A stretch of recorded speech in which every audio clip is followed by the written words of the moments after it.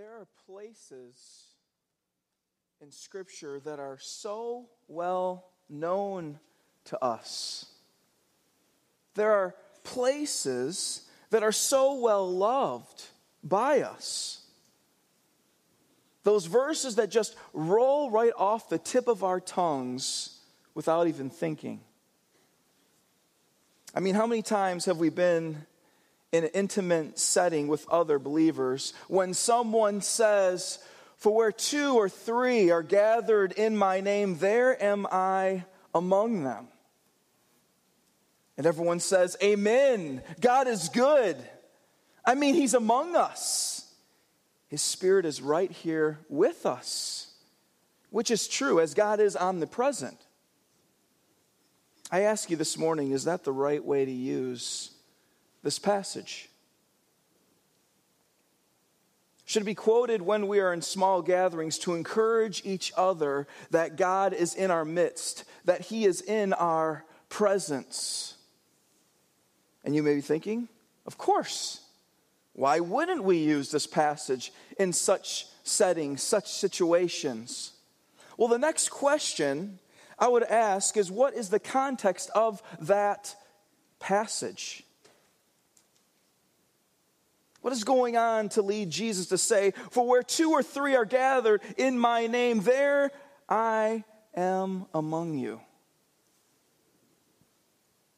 For some of us, we may not know the context.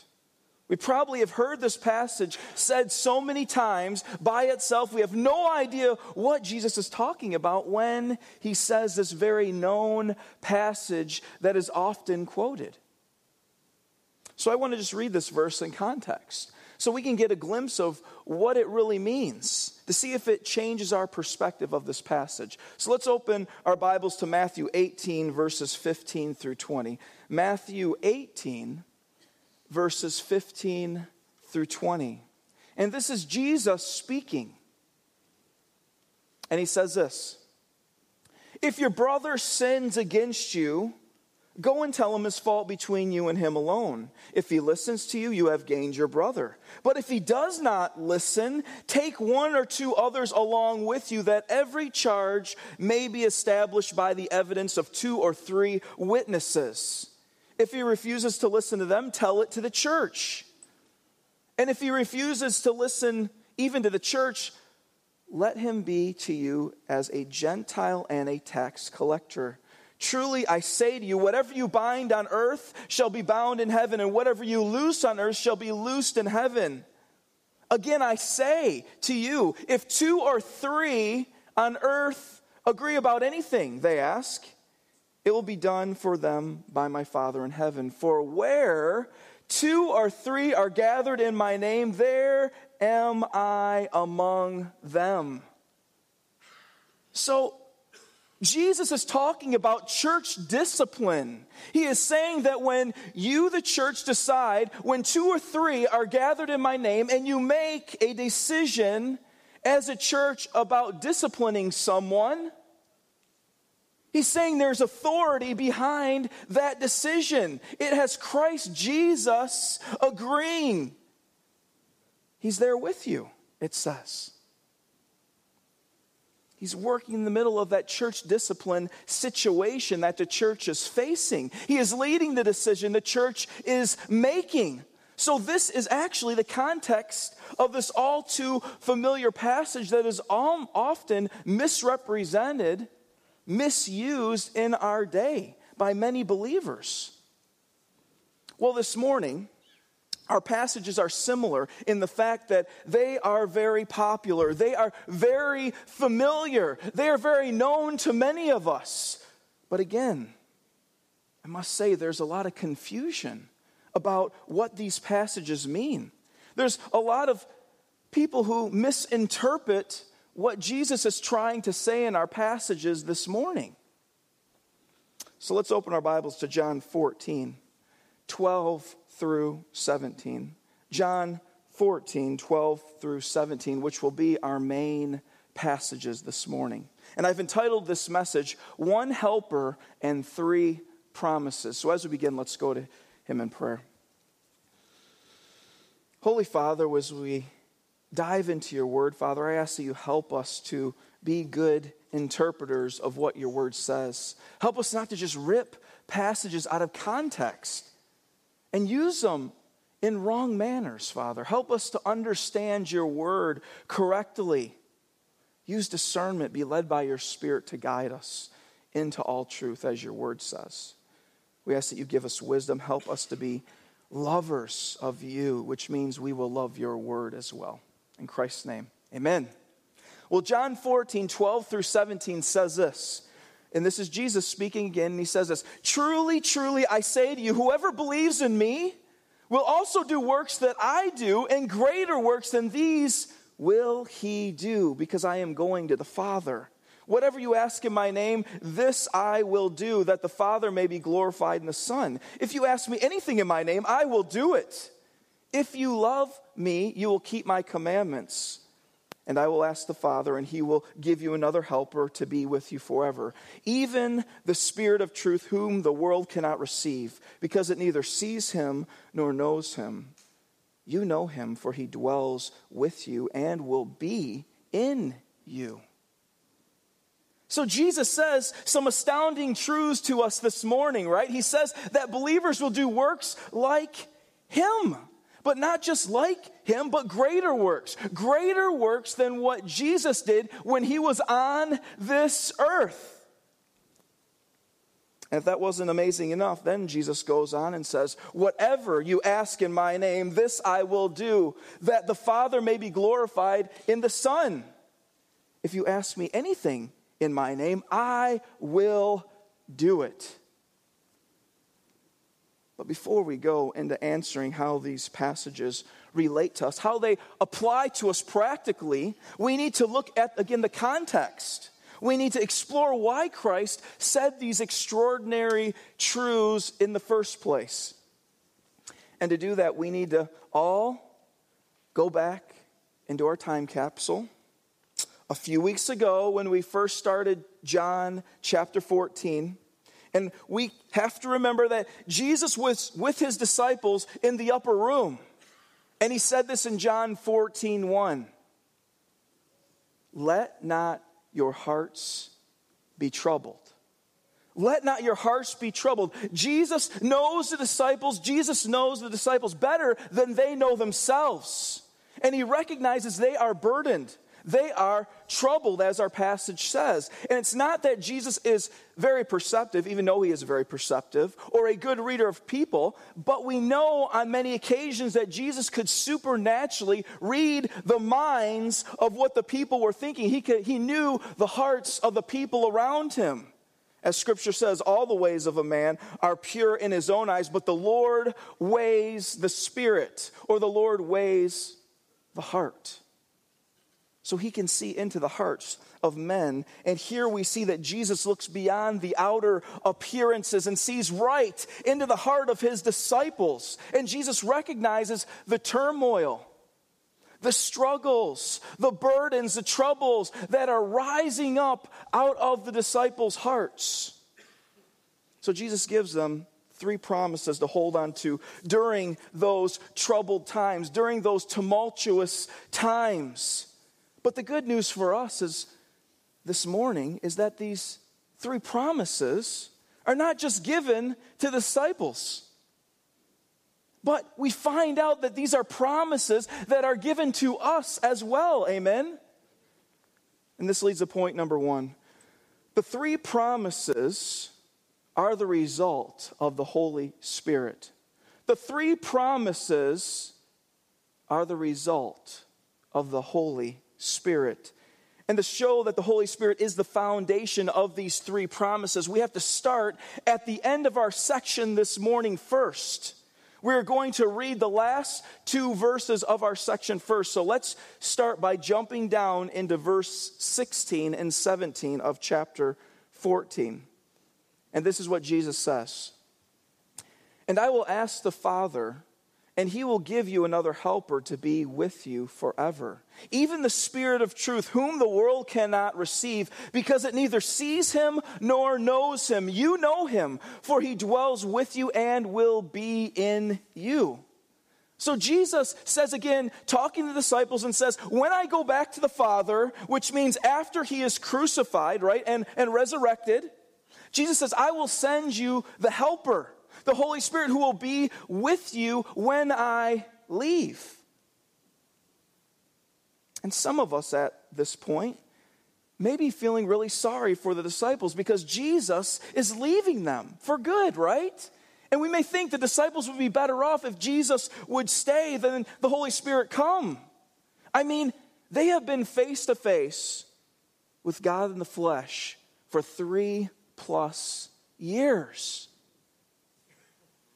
But we may be also thinking that it would be better for us to have Jesus in the flesh instead of having the Holy Spirit as well. I mean, if Jesus was face to face with us every day, I mean, he could give us 24/7 biblical counseling, right? I mean, he could just stop by my office, pierce into my heart and say, Terry, you got some pride, you got some selfishness, you got some fear to deal with. Repent of that, go home and make up with your wife, right?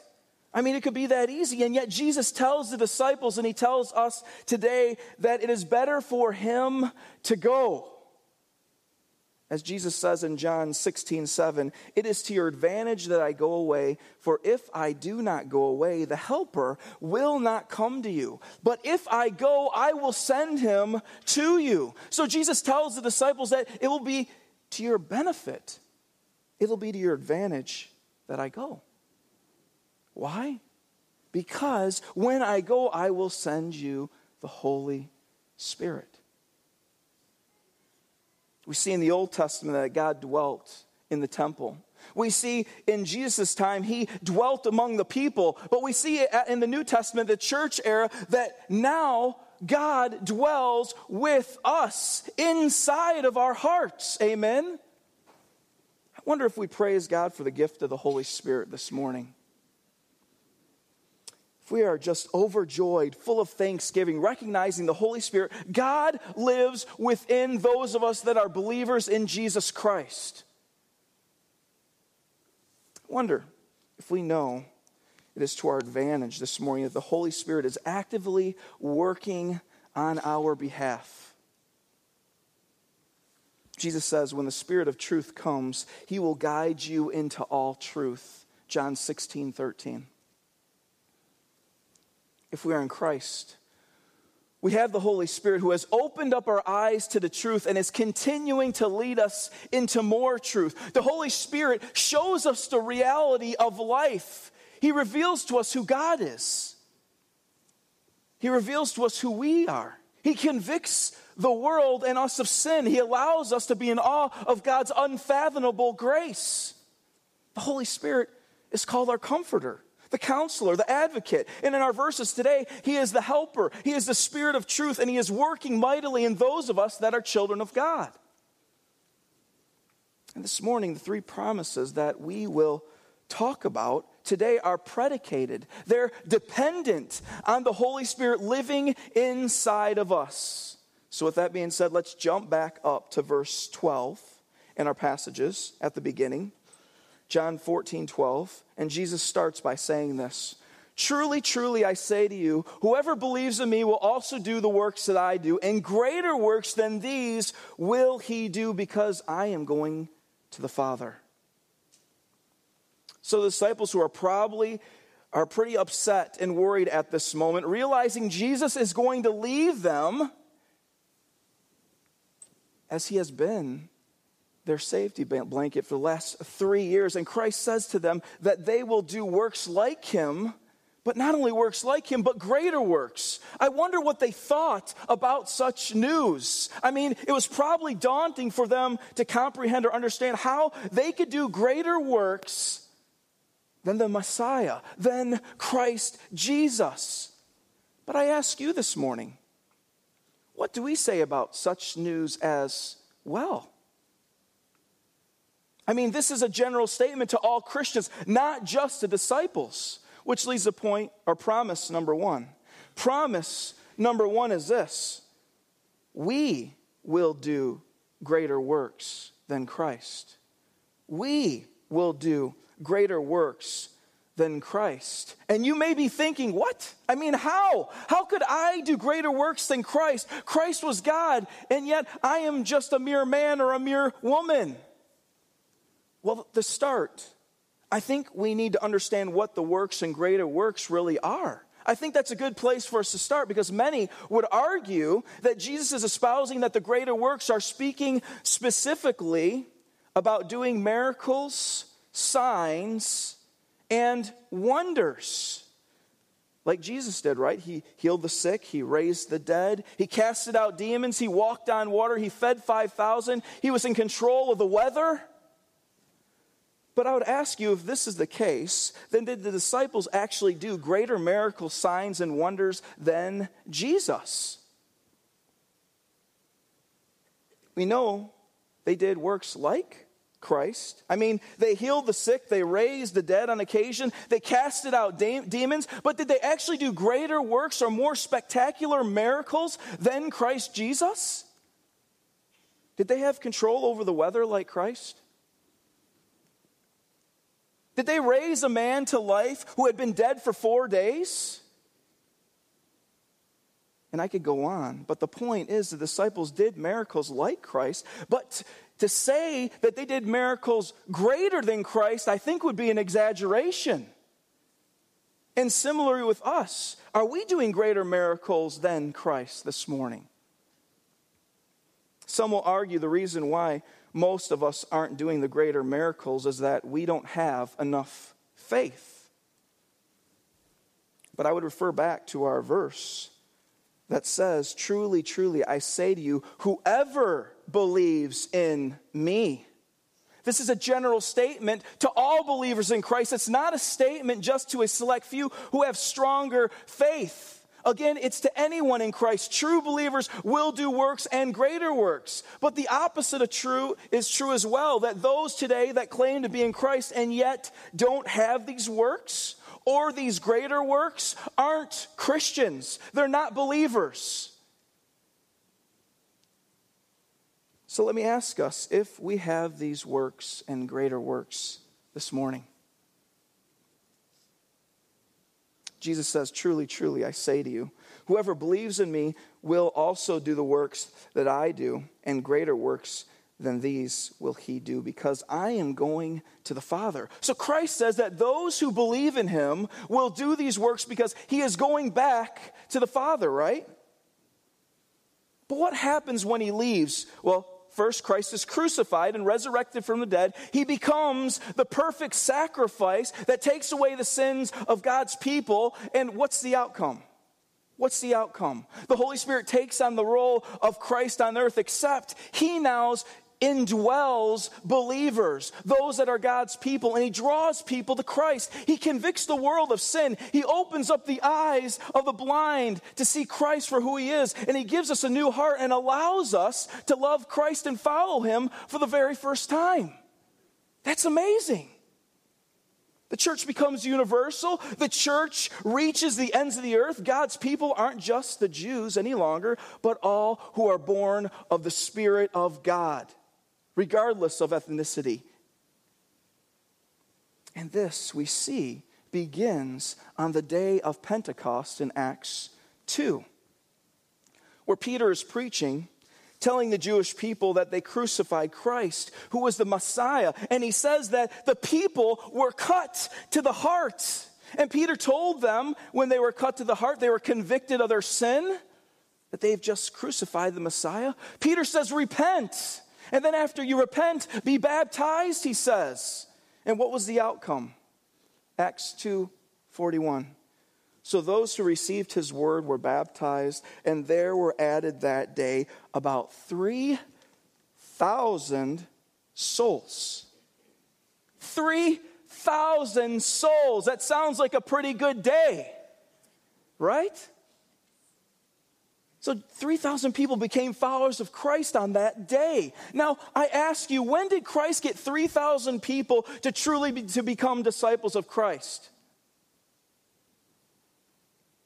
The answer is never. He never did. Why? Was Peter a better preacher than Christ? I mean, was Peter a better communicator than Christ? Was Peter more biblically astute than Christ? And of course, it's absurd that I'm saying such words. I hope I don't get struck by lightning. I mean, Jesus is the Son of God. He is perfect in every way, including being the greatest preacher to ever walk the face of the earth. And yet Christ in 3 years didn't have near the conversions that Peter had in one day, on the day of Pentecost. Many church growth gurus would consider Peter a success and Jesus a failure, right?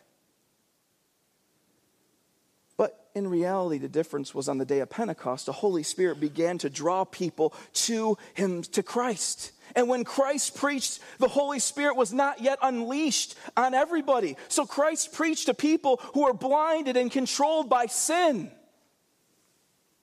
So the works and the greater works was the width, the ability for mere man and women to share the gospel of Christ, and the Holy Spirit to allow those words to penetrate the heart of the listener and bring them to saving faith. That is amazing.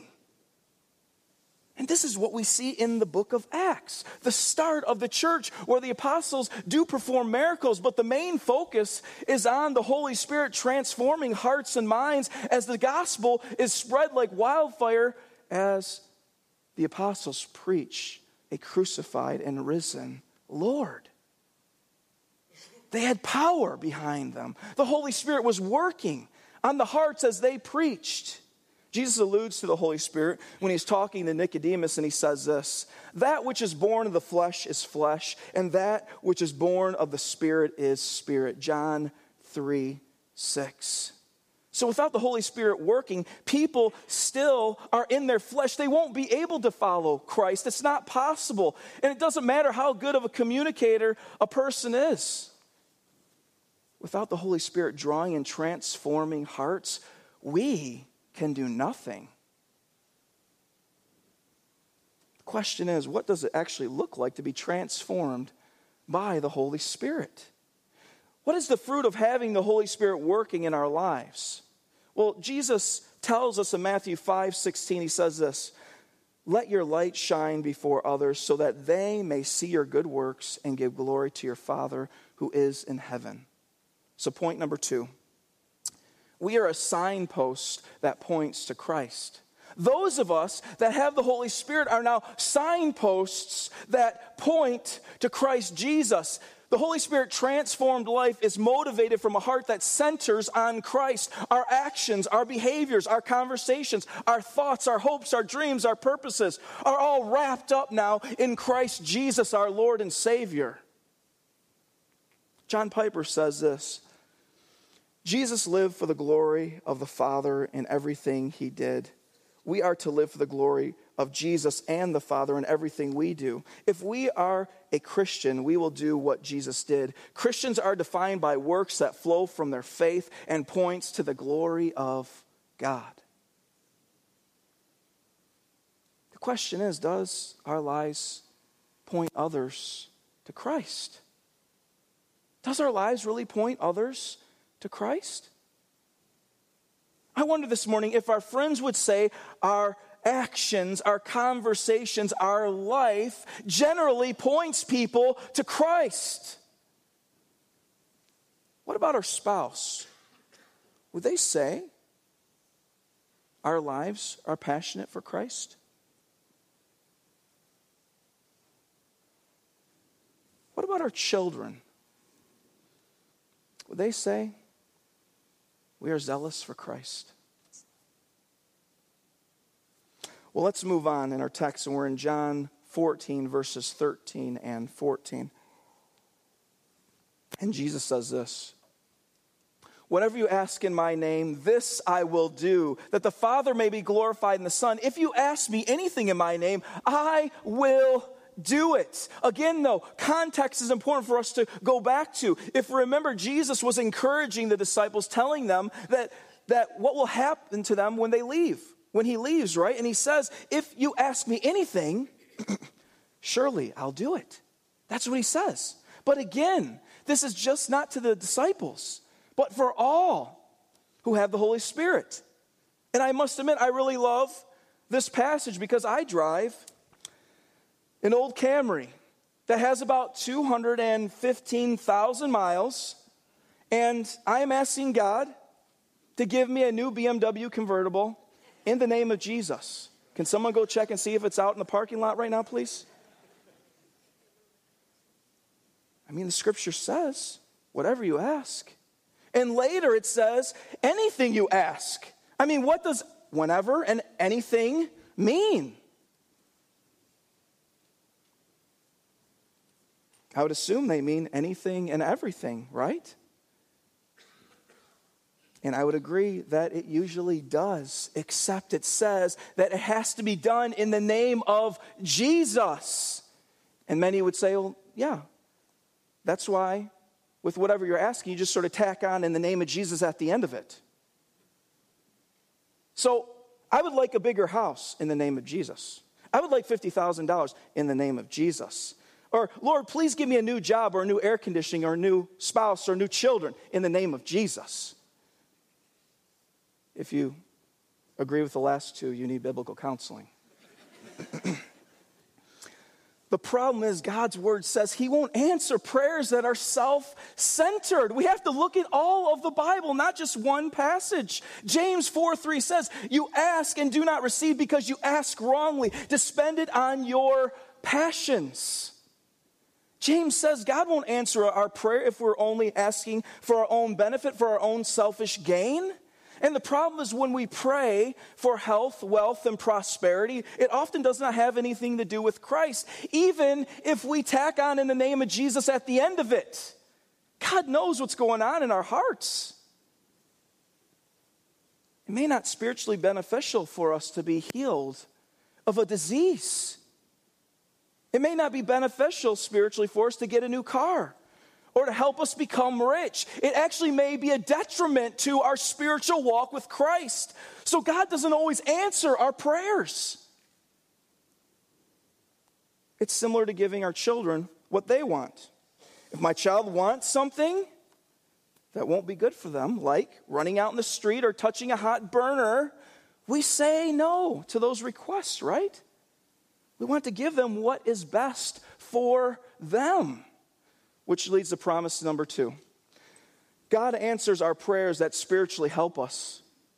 You can guarantee this. God answers our prayers that will spiritually help us, that will spiritually mature us. He answers those, and we can be confident about that. If we have issues in our marriage or we're struggling how to parent, or if we're dealing with fear or unforgiveness or depression, to name a few issues, we can ask God to help us, and we can have confidence that he will answer such requests. He will draw us to godly people. He will take us to certain passages in Scripture. He will reveal where we need to change ourselves. He will let us be plugged into a good church that will support us through our tough times. God will answer our prayers when they help us spiritually grow. He sees beyond just our words. But the question we might need to start with is, are we praying in the first place? Are we praying to God? James says also, you have not because you ask not. Some of us aren't talking to God. We are too focused on the things of this world, so we give little prayer to God. We give little time to him. God calls us to seek him, to talk to him, and he doesn't make it optional. It's commanded too. But again, it's commanded because it's for our own benefit, right? It's for our own benefit. Some of us may be thinking, I'm really not sure how to really pray to God. Well, I'd encourage you to first read his word, fill up with his word, and then when your mind is filled up with his word, then go to him and talk to him about what you've been reading in the word of God. We also know that the disciples asked this very same question, how to pray. And Jesus gave them a simple yet profound prayer that we call the Lord's Prayer. It would be helpful to learn the Lord's Prayer as it gives us a structure to follow on how to pray. But another easy way to learn how to pray is to get a prayer partner.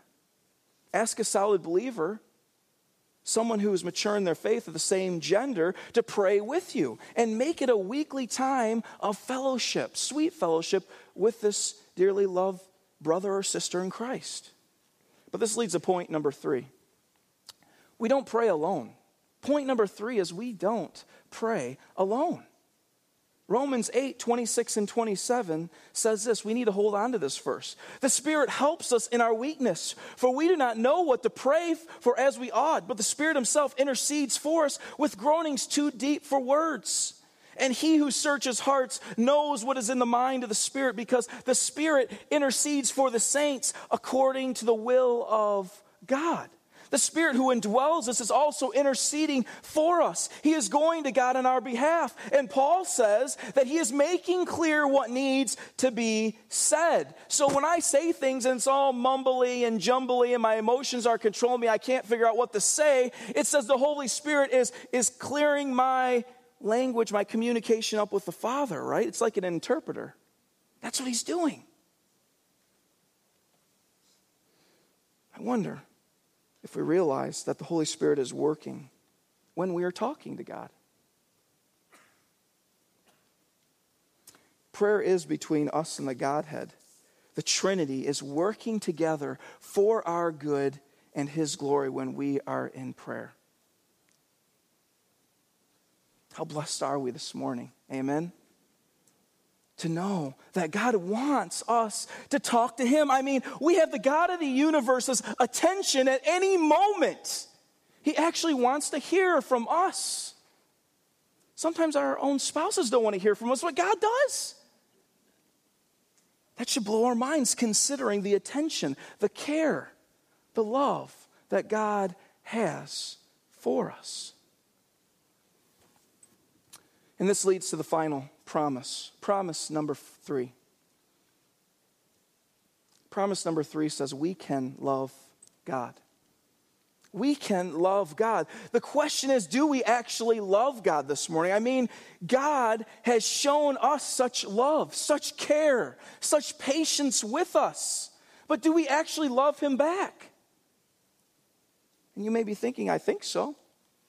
I think I do. Or maybe you're saying to yourself, I'm not really sure. How do I know? I mean, you can't really measure your love for God, can you? Well, John 14:15, our final passage this morning, says this. If you love me, you will keep my commandments, right? So Christ says it is very clear if we love God or not. So it's not that we should do good works, or we might do good works, but the person who has the Holy Spirit, who loves God, will be full of good works, the Bible says. So the person that loves God reveals their love in how they live their life.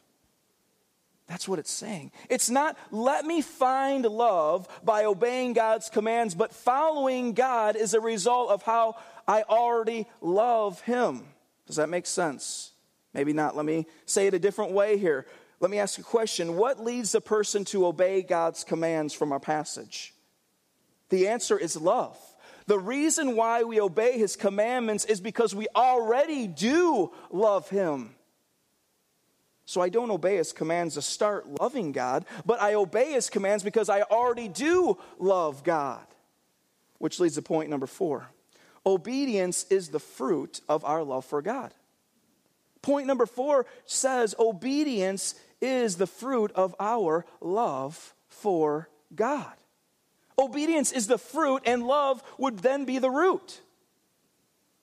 So when we obey God, we are just revealing the love we already have for God inside of us. Obeying God does not create that love. This verse is saying it is a proof of the love that we already have in us. So the question is, where does this love for God come from? Where does this love for God come from? Well, Galatians 5:22, a very popular, familiar verse, says this. The fruit of the Spirit is love, joy, peace, patience, kindness, goodness, faithfulness, gentleness, self-control. Against such things there is no law. So Paul says love comes from the Holy Spirit. It is a fruit of his work in the believer's heart. The question is, are we growing in this love this morning? This love the Holy Spirit gives allows us to put self aside and love others because of our great love for Christ. Well, this morning I want to do something a little different. I want to end by reading Paul's prayer as he writes to those who have the Holy Spirit. And he's writing to believers at the church of Ephesus, and he says this: "For this reason I bow my knees before the Father, from whom every family in heaven and on earth is named, that according to the riches of his glory, he may grant to you to be strengthened with power through his Spirit in your inner being, so that Christ may dwell in your hearts through faith, that you, being rooted and grounded in love, may have strength to comprehend with all the saints what is the breadth and the length and the height and the depth, and to know the love of Christ that surpasses knowledge, that you may be filled with all the fullness of God." I pray, church, that this be our prayer, that we be empowered by the Spirit, that we may act in faith, growing deeper in our love, growing wider in our love for God, for Christ, but also that we continue to grow in God's love for us.